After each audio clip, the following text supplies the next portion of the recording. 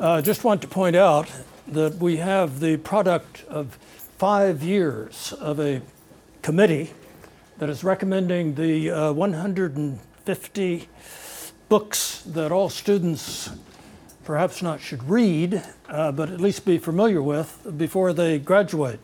And so this will be a poster this size, and we will actually in a couple of weeks be able to distribute them so that everyone can put up a poster wherever they like, on your bathroom door. I don't know where George Scott Christian places his.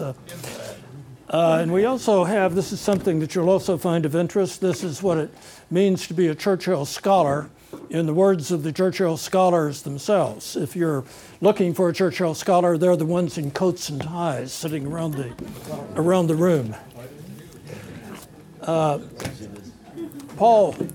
Paul Sullivan is a veteran of the British Studies Seminar. He's been in it for years and years, but the point I would like to make about his career is that he taught for 2 decades as a teacher in high school.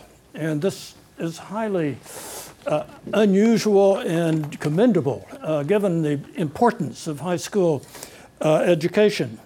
Paul then came back to do his PhD in English, and then he served along with Barbara Carlin in Plan 1 in the Dean's office. And there are many of the Plan 1 students who are in the audience this afternoon. He is going to speak with us today on Martyrs and Mistresses in Restoration London. Thank you, Roger.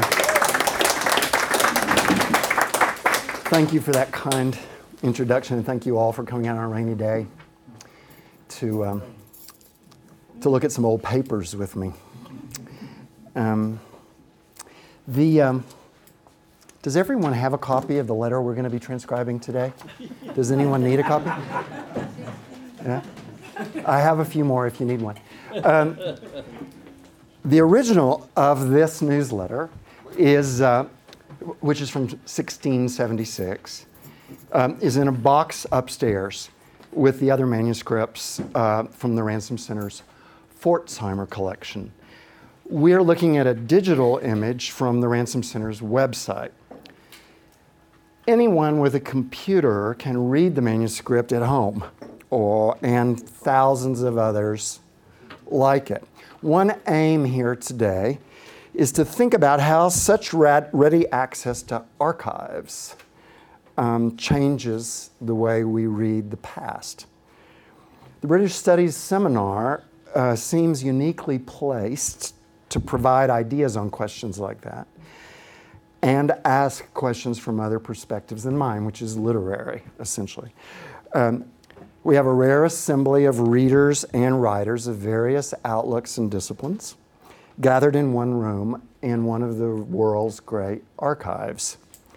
Here are some young scholars who've spent their entire research careers using technology that allows anyone anywhere to scrutinize documents like this from a long way away online. There may be others here who come rather late, as I do, to the worldwide digital archive. For many years, I have looked around this room on Friday afternoons and wondered what the other people in the seminar were up to when they weren't at British Studies. And today I see a chance. Please help me out with a sudden survey of what we bring to this discussion today. First off, who among us studies or teaches history as your main subject? You need to get your elbow by your ear. A lot of people here. Good, thank you. What about politics or government? There we are. What about literature and language, or language? Good job. And other disciplines at the university. What are those, please, Shane? Philosophy. All right. Comparative education. Good. Plan 2. Plan 2. I studied that too. Library science? Good. I studied that too. Anybody else? Law. Law. Good. Welcome. What about librarians or archivists among us? Thank you. How many of you are graduate students at the MA level? 3, 4. What about at the PhD pre-dissertation level? And how many are dissertationing? Good, thanks. How many undergraduates do we have all told today, if you'd raise your hand? That's wonderful. People say this about British studies all the time, but where else do you get this mix? Okay. Now, maybe the most important question, what about interested members of a larger community beyond or overlapping with the university? All right. Again, thank you for being here on a rainy afternoon. Now, whom have I left out? Good. I have 2 more questions. Well, John Barry. Oh, John. I'm an interested community, outside community. He's a disinterested outside Walter. community person. Walter raised his hand. Good. Interested outsider. 2 more questions in this survey. How many of you have used archives on site in a research library or public record offices? Wonderful. So you know what that costs in every sense of the term. And how many of you have used archival materials like this manuscript in digital form online for transcribing? So we can find much to learn from each other today. My observations along the way will have a literary flavor, but they're meant only to prime a free discussion on the questions I ask and on any others that occur to you as we go along. Another of my topics today is archival transcription. To leap right into that, let's read together, decipher the first sentence of this letter. Now, I have a very kind draftee from Professor Lewis's British History, Literature, and Politics course.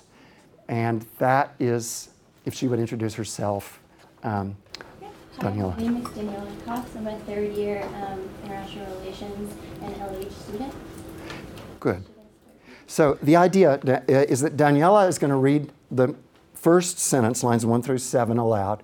You're going to follow along closely because she's teaching you to read this handwriting as she does this, right? And you're going to pitch in and help her if she struggles. Is good? Daniela, please. I've had yesterday an unlucky accident at Whitehall on Barley. I can help you with that. Anybody? In the Earl. Good. That's a the. By the way, it's not a y. It's not ye. There's no such word. There's no such article in English. It's a old letter called a thorn that is pronounced th. Here we go. Thank you. Of Peter Burrows' Yes. lodgings, Good. where a young calf, Lass. lass, Yes. Very important word. learned, helped Anybody? Happened. Good. to bring hang herself with great art and industry. Pause. Did everyone catch with? You'll need it again. Did you see with? WTH? Daniela, please. And cause of it is supposed to be love, or at least some effect of it. The cause. Yeah, Well bravo. done. Good. And it's the cause of it is supposed to be love. Thank you, Daniela. Bravely done. I can see this is going to go swimmingly. But the very first word was we, isn't it? It is. Thank you very much. We had yesterday an unlucky accident at Whitehall. Good. Thank you. We'll return to this unlucky lass throughout the talk today, and we'll read the rest of the letter together. I bring it here with several purposes. One is to introduce the Bulstrode newsletters, which are one of the treasures of the Ransom Center. I also bring it as an example of what I find to be flashes of vivid reading that are to be found scattered through this global archive that I've been talking about. In the next half hour or so, we'll transcribe the letter together, and then we'll add some explanatory notes from a single source online, that being the Oxford Dictionary of National Biography of British Studies fame. The object of this exercise is to practice what a transcriber does to make manuscripts searchable. After that, we'll glance at a variety of crowdsourced transcription projects going on all over the world, just in case you want to try this at home. And finally, I'll ask you to talk about your own experiences of this kind of work as reading. Good. The university acquired the letter in 1986 as part of the library assembled by Carl Pforzheimer, who was a New York banker and a major collector in the first half of the 20th century. The collection comprises 1,100 printed books and 2,000 manuscripts. The printed books include quartos and folios from Shakespeare, several unique imprints, we have the only copies, mostly of English literature. The Ransom Center also has Pforzheimer's Gutenberg Bible, which you passed on the way in today, which was acquired about 8 years earlier than the bulk of the collection. The 2,000 Pforzheimer manuscripts, by contrast to the printed material, include almost 1,500 newsletters from this collection, sent between 1667 and 1689 to Sir Richard Bulstrode, a British diplomat in Brussels throughout the reigns of Charles II and James II. As the Ransom Center website notes, the Bulstrode letters make up one of the most extensive collections of early news reporting in English. The letters give us a mix of gossip, scandal, and political reporting, often all mixed up together, as you will see. For the last 3 years, I've been reading and transcribing Bulstrode letters.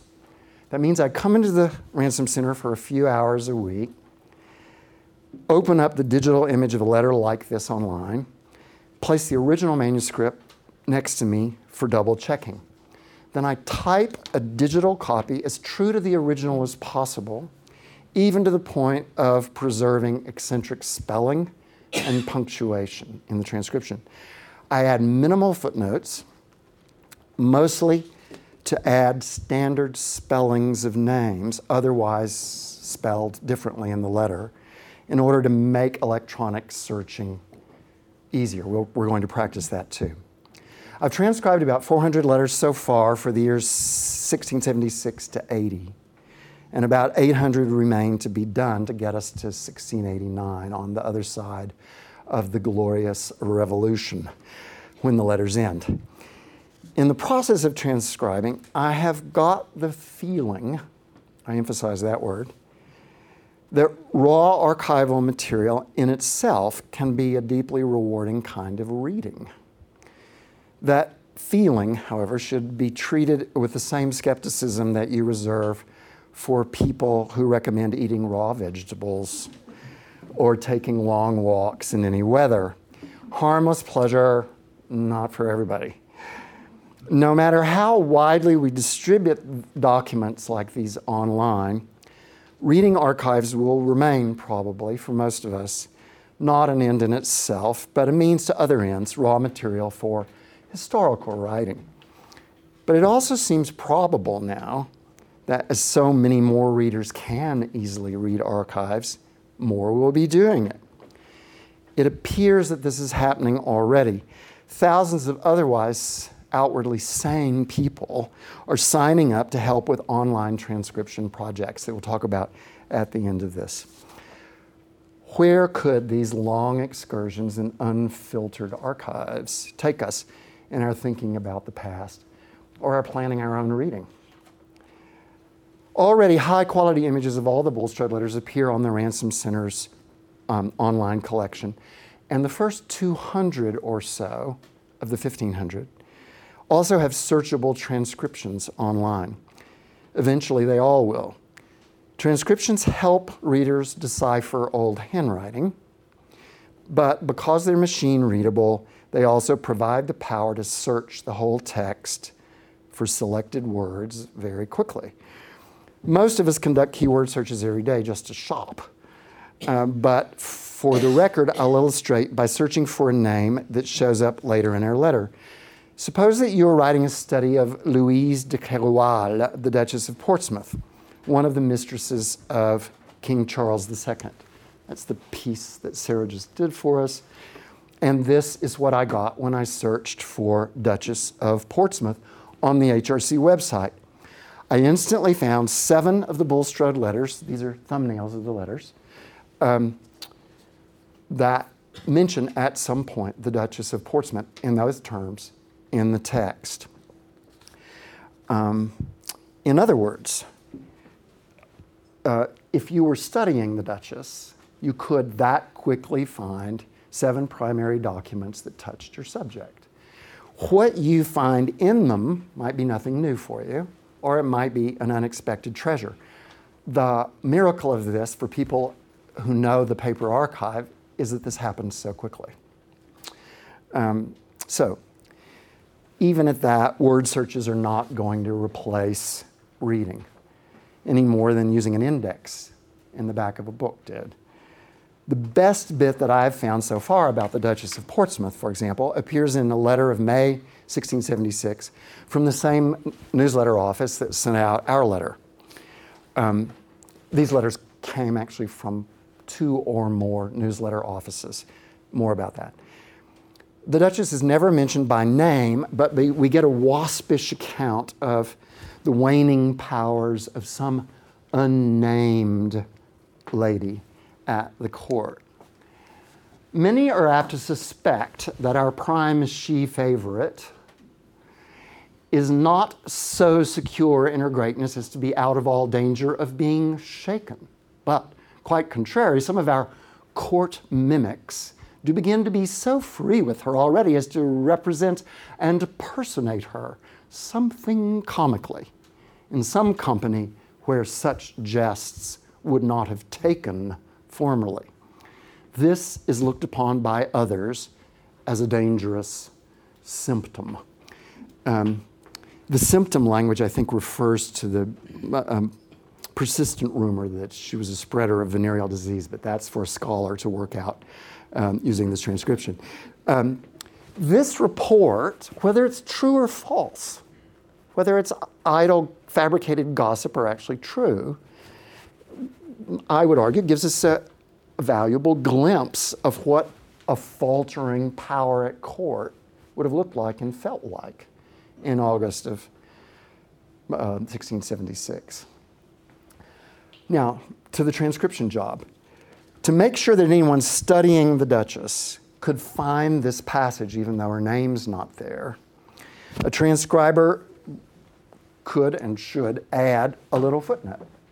Our prime she favorite, probably Louise de Keroualle, Duchess of Portsmouth, etc. When that's in the electronic record, a search for the Duchess of Portsmouth would add this document to the 6 that I showed, 7 that I showed you, if I'm making sense.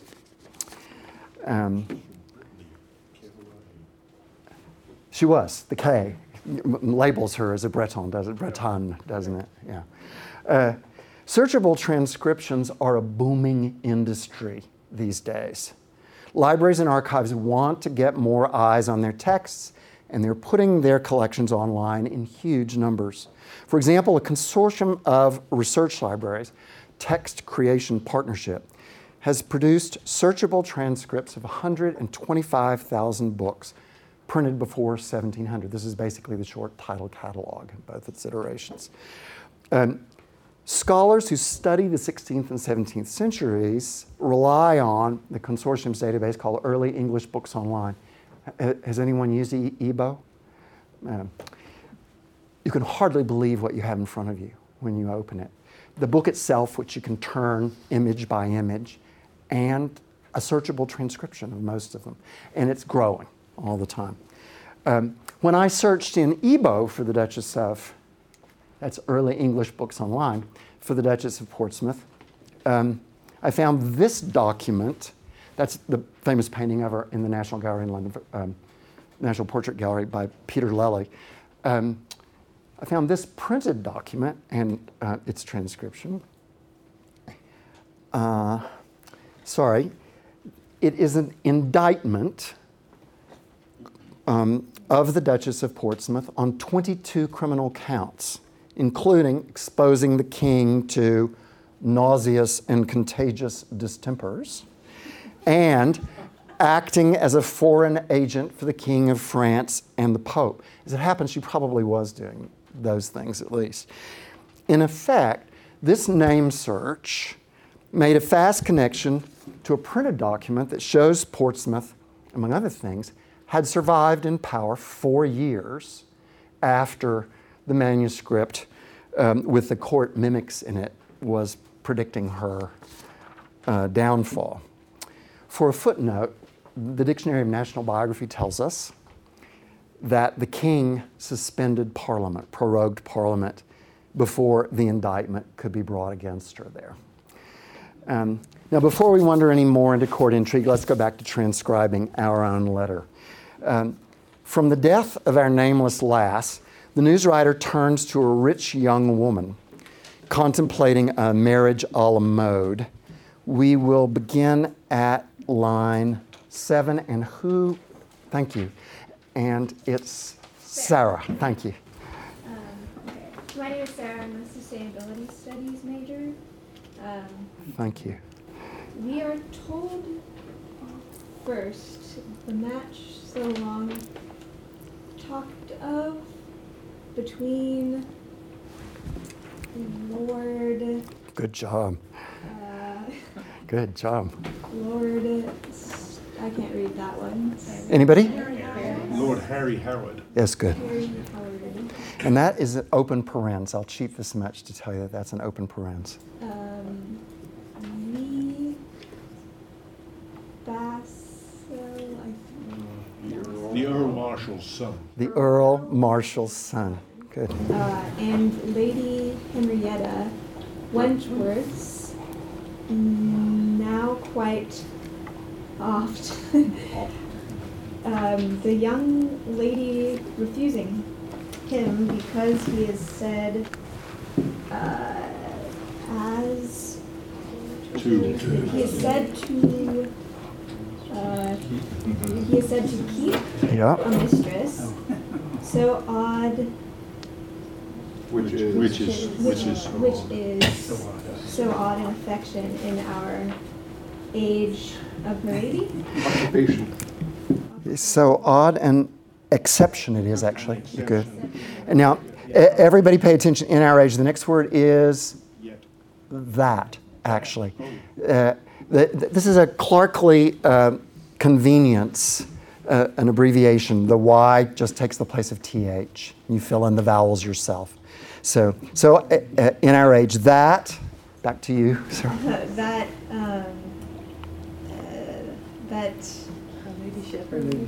her ladyship And you see the ship syncopated. almost lost her credit by it Good. and is looked upon as somewhat unreasonable, not to say worse, for affecting or Anybody? or Good. Expecting or Desiring. expecting or desiring to have a whole a whole man to herself.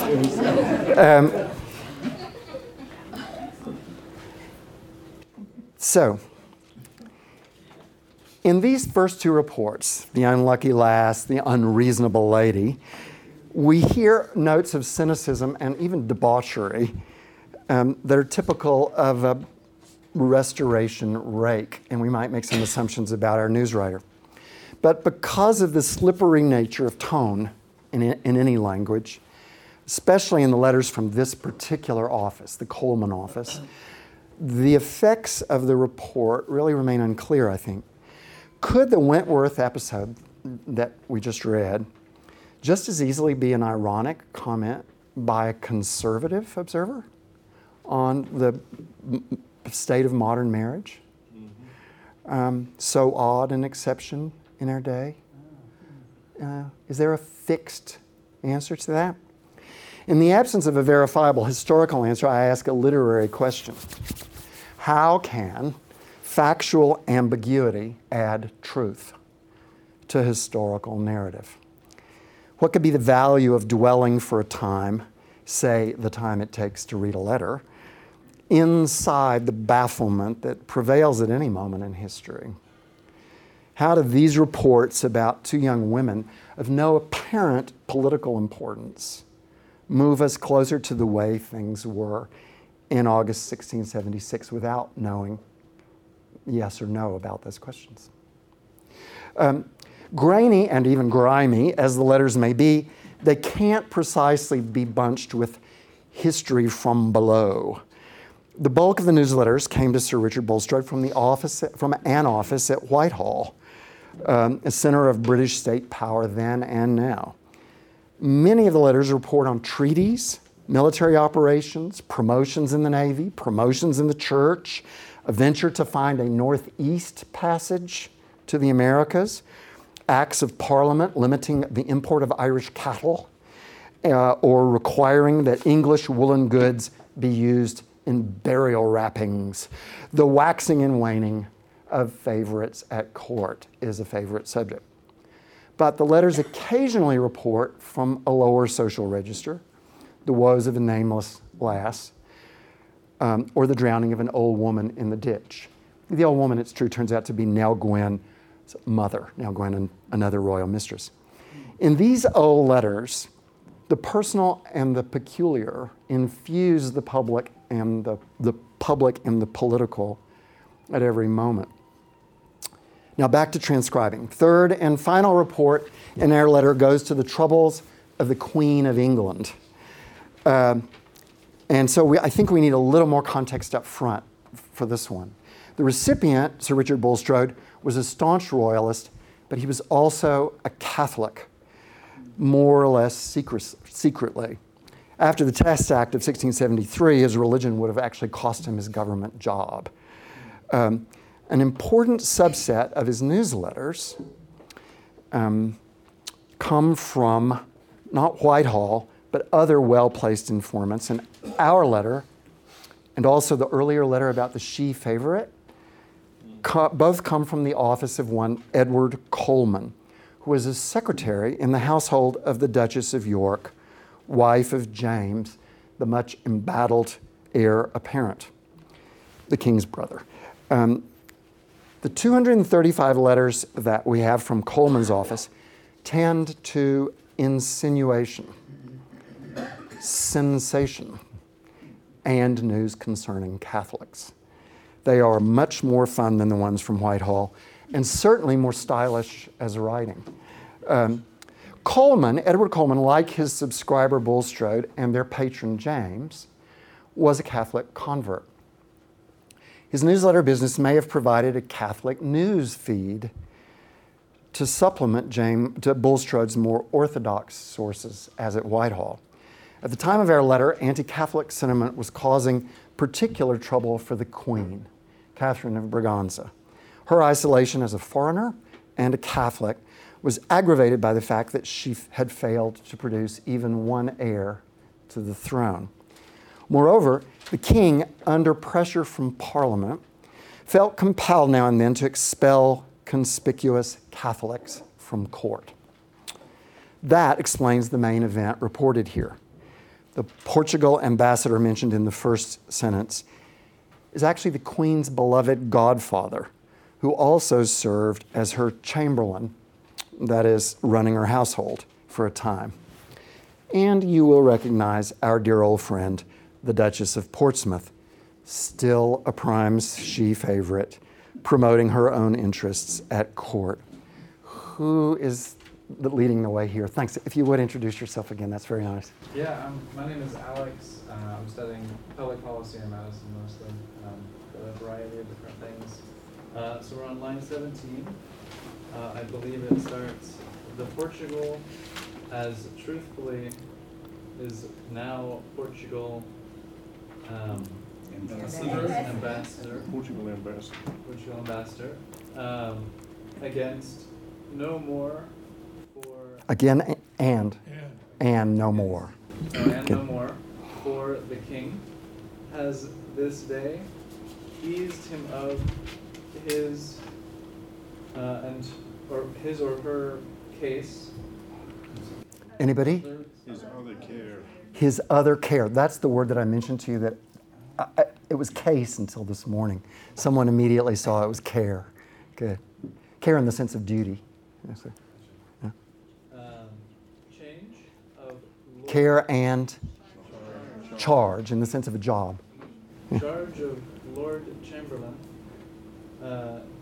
to the Queen has taken from him and given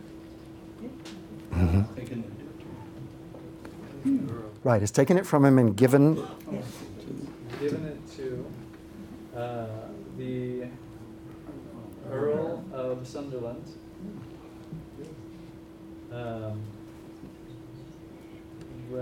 Any ideas? Which which believe will be a doubt, double affection. affection or affliction. Good. Affliction. To her ma. And what is Ma? To Her Majesty. Good. Thank you. You drew a short straw. Who's taking it up there? Right here. Thank you, Shane. Hey, my name's Shane. I'm a fourth year philosophy major. Let's do this. All right. First, to lose Good. a man she herself chose, and secondly, to have one she of all men least like. Yep. A favorite of the Duchess of Portsmouth. In short, one who may Who? may Many. many Uh-huh. What's next? Good. Who many think Mhm. She will take liberty to refuse. take the liberty to refuse. Thank you so much to these bold transcribers, if you would help me.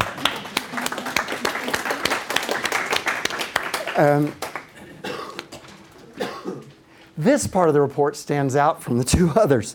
He takes the Queen's part so feelingly after gazing so coldly at those two other women. The irony that he would look so coldly at the fastidious lady who didn't want to tolerate a husband's mistress, and then, the way I hear it, cheer for the Queen to resist when it's her turn to do the same. Reading back from that sense of cheering, do you feel it? Is the writer hoping that she'll refuse? There's no yes/no answer. It's not there in the text. But reading back from that, I wonder how he feels about the resistance of Lady Henrietta Wentworth, or even of the girl who hanged herself. It turns out to look like an act of resistance rather than just scandal in the light of this. But there's an English teacher talking. Now, we have a transcription, but it's full of questions like the ones I asked, and I hope some that you've thought of. Maybe some context will help. As we've seen, the Dictionary of National Biography hereafter, the DNB, can help a transcriber answer context questions efficiently and on good authority. I don't limit myself to it by any means when I'm doing this transcribing and filling in notes, but I want to demonstrate today just how efficient it is as a single source online. The articles in the DNB, as you know, are signed, and they all have bibliographies, and the bibliographies commonly include primary sources, archival sources. They've led me in several cases to where Coleman's own papers are, for example. Using the DMB to look up names from the letter, we get, first of all, a healthy reminder that news reports are not always fact. The Earl of Sunderland, the Duchess's favorite, never got the job as Chamberlain. Maybe she took the liberty to refuse to have the Duchess's favorite running her household, yet the DMB records that 2 years later, under pressure, the Queen renewed the appointment of her rival, the Duchess, as one of her own ladies-in-waiting. These rivals were closing ranks when both suffered real danger from Catholic haters at the height of the exclusion crisis. The Queen and her servants were at the height of the Popish plot. The Queen and her servants were accused of conspiring to poison the King. The Duchess, as we have seen, was indicted in 1680, the same year. The King defended them both. They both survived the King. Now, about Henrietta Wentworth, we learn from the DNB that she was 16 years old when she refused the Duke of Norfolk's son, Harry Howard. And her tale turns out to be not a tale of chaste propriety, but of romance. When she was only 14, Lady Henrietta, already a baroness in her own right with a large fortune, had met the King's illegitimate son, James Scott, Duke of Monmouth, when they both performed in a masque at court. Monmouth, who'd been married off at age 14, had a string of mistresses, a wife, and far-flung children of his own by the time he was 21 years old. Then he ran into Henrietta Wentworth again. Soon after, he left his wife and lived openly with Henrietta Wentworth for the rest of his short life. By all accounts, he was a reformed man, though never a wise one. After the death of his father, the king, Monmouth was persuaded to lead a rebellion against his uncle James, hoping to land on the throne as a Protestant monarch. He helped finance the rebellion with a Dutch loan guaranteed by the jewels of Lady Henrietta Wentworth. The DNB reports on his last hour before his execution as a traitor. Quote, and this is the prose writer in the DNB. On the scaffold, after the rebellion's defeat, Monmouth renewed his pledges of devotion to Henrietta. When the two bishops present badgered him over his conduct with her, he broke in angrily that he'd been married to his wife when only a child, that Henrietta had reclaimed him from a licentious life, and he had been faithful to her, and she was a religious, godly lady. As someone has said of another rebel, nothing in his life so became him like believing it. Even the mighty DNB cannot provide a redemptive afterlife for the lass whose death began our letter. The Earl of Peterborough, in whose lodging she hanged herself, was then a man in his early 50s and another loyal partisan of James. So the report of a suicide, putting all the titillation aside, of the effect of love, might have alerted Bulstrode to trouble for a powerful man of his own faction. The DNB does not mention the incident in its account of Peterborough, and I've not found other accounts of it in my searches elsewhere so far. Where is the archive that has this girl's name and story in it? If we take this letter as an example of early news reporting business, we see that from the inception, the business retailed news as entertainment and factional rumor as fact. And that brings us to the story of Edward Colman himself. In August of 1676, 1 week before our letter went out, his newsletter reports that he had been accused of publishing a popish book, though he denied it. The newsletter reports it in the third person, by the way. Mr. Coleman, the Duchess's secretary. In December, his newsletters report more of the same trouble. And by early January, he had lost his job in James's household. The report of that dismissal recalls the sacking of the Portugal ambassador. And both were, of course, conspicuous Catholics being thrown overboard under pressure. The line is, the general talk of the town. He always wrote of himself that way, by the way. He thought he was the general talk of the town. Is that Mr. Coleman, and by the way, there's no reason to believe he was the author. His office always spoke of him that way. We don't know if he authored these or not. Mr. Coleman, Her Royal Highness's secretary, is eased of his employment. And that one Mr. Teffo, a Fleminian, has succeeded him. Coleman's office continued to publish newsletters, raising money, presumably, for an unemployed man, for 2 more years. But in September of 1678, the series ends abruptly. At that time, exactly, a stupendously bold charlatan, Titus Oates, claimed to have uncovered a vast Catholic plot to kill the king and put the Catholic James on the throne in his place. Other accusers, smelling profit in this, chimed in and started to sing. In the spiral of frenzy that followed, 36 alleged popish plotters were executed for treason. Dozens more, including the solidly Protestant Sam Pepys, were jailed, some of them for years. One of the first of Oates's victims was Edward Coleman. We learned from the D&B that Oates got lucky in going after Coleman, who seemed probably to be an easy mark. He was a known Catholic and a member of James's household. So, as it happened, when Coleman's house was searched, letters were found that showed he'd been secretly working to get the French crown to subsidize King Charles so that Charles would not have to depend on Parliament or even call Parliament. Such collusion with a foreign power and a Catholic one was enough. There's a long gap in the Bulstrode letters after Coleman's arrest. Even the letters from Whitehall are missing for several months.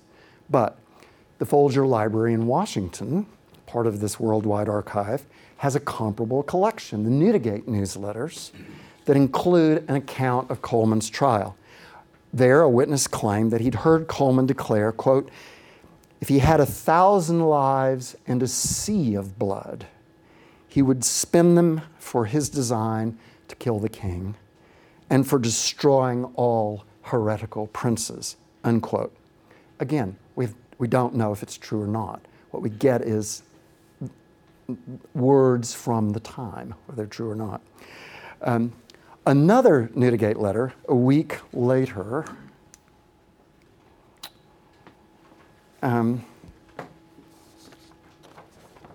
notes as an afterthought, scrawled in the margin, that Coleman had died a traitor's death. This day, Coleman was, according to his sentence,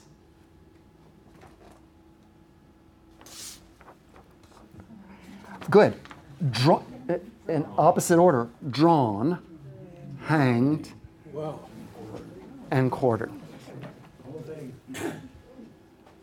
Worse than Saudi Arabian torture. It's been a day, hasn't it?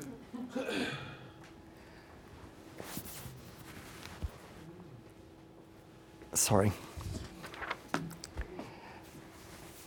For a time after the Popish plot broke, the news was just wildly popular. And a year later, this deck of playing cards was published with engravings of the crimes and executions and capture, in some cases, of the popish plotters who'd been killed so far. There are plenty left to go. One of the cards, the Six of Hearts, carries this image of Colman drawn to his execution. Sorry. No.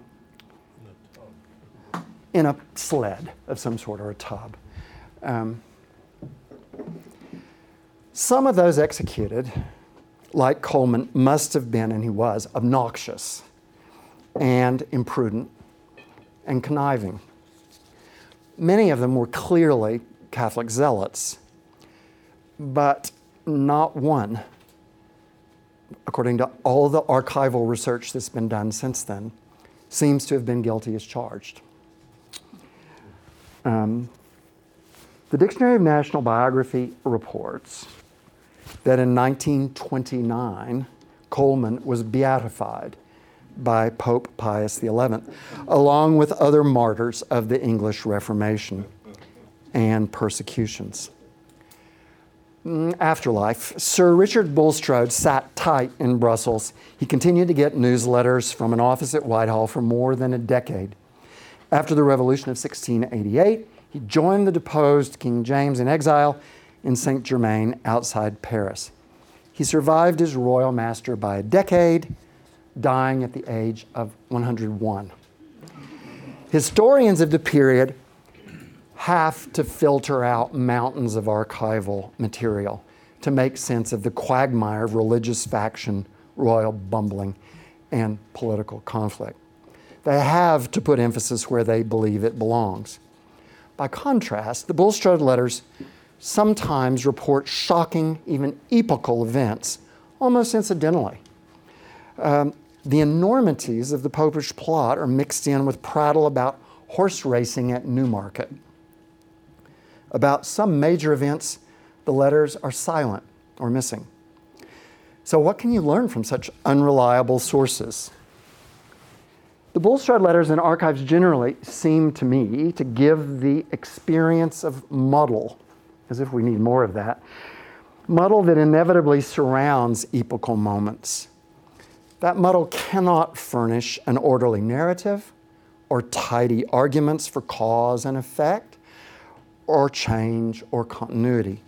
But its very incoherence can produce, for readers who sometimes like their vegetables raw, a poetic experience of truth. Mostly subjective, hopelessly personal, and intractably embedded in the fugitive curlicues of words. Stephen Greenblatt, the reigning dean of American Shakespeare Studies, speaks of writing that can provide a powerful hallucination of presence, the vivid sensation of lived life. They set the dead in motion and make them speak. I am not a stick figure in a textbook. I was once alive, emotionally complex, beset with fears and daydreams, just as you are now. But Greenblatt is writing there about historical fiction, novels like Hilary Mantel's Wolf Hall.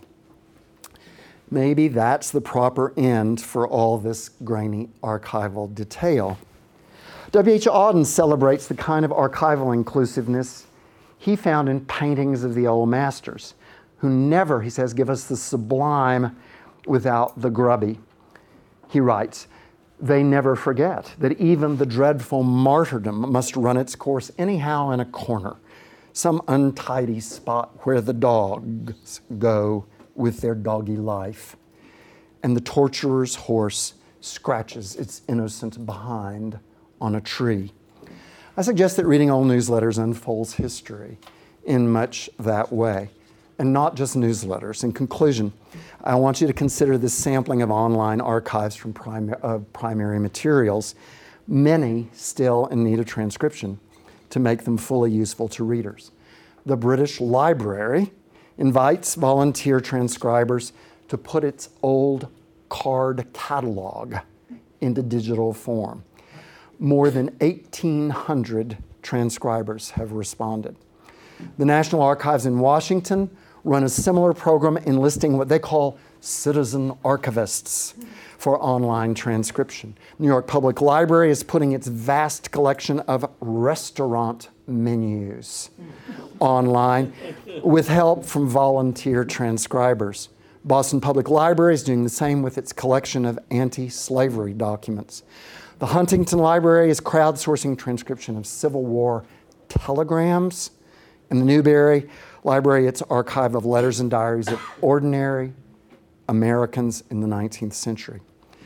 These projects prompt us to ask how reliable volunteer transcribers can be. And there seems to be good news on that as well.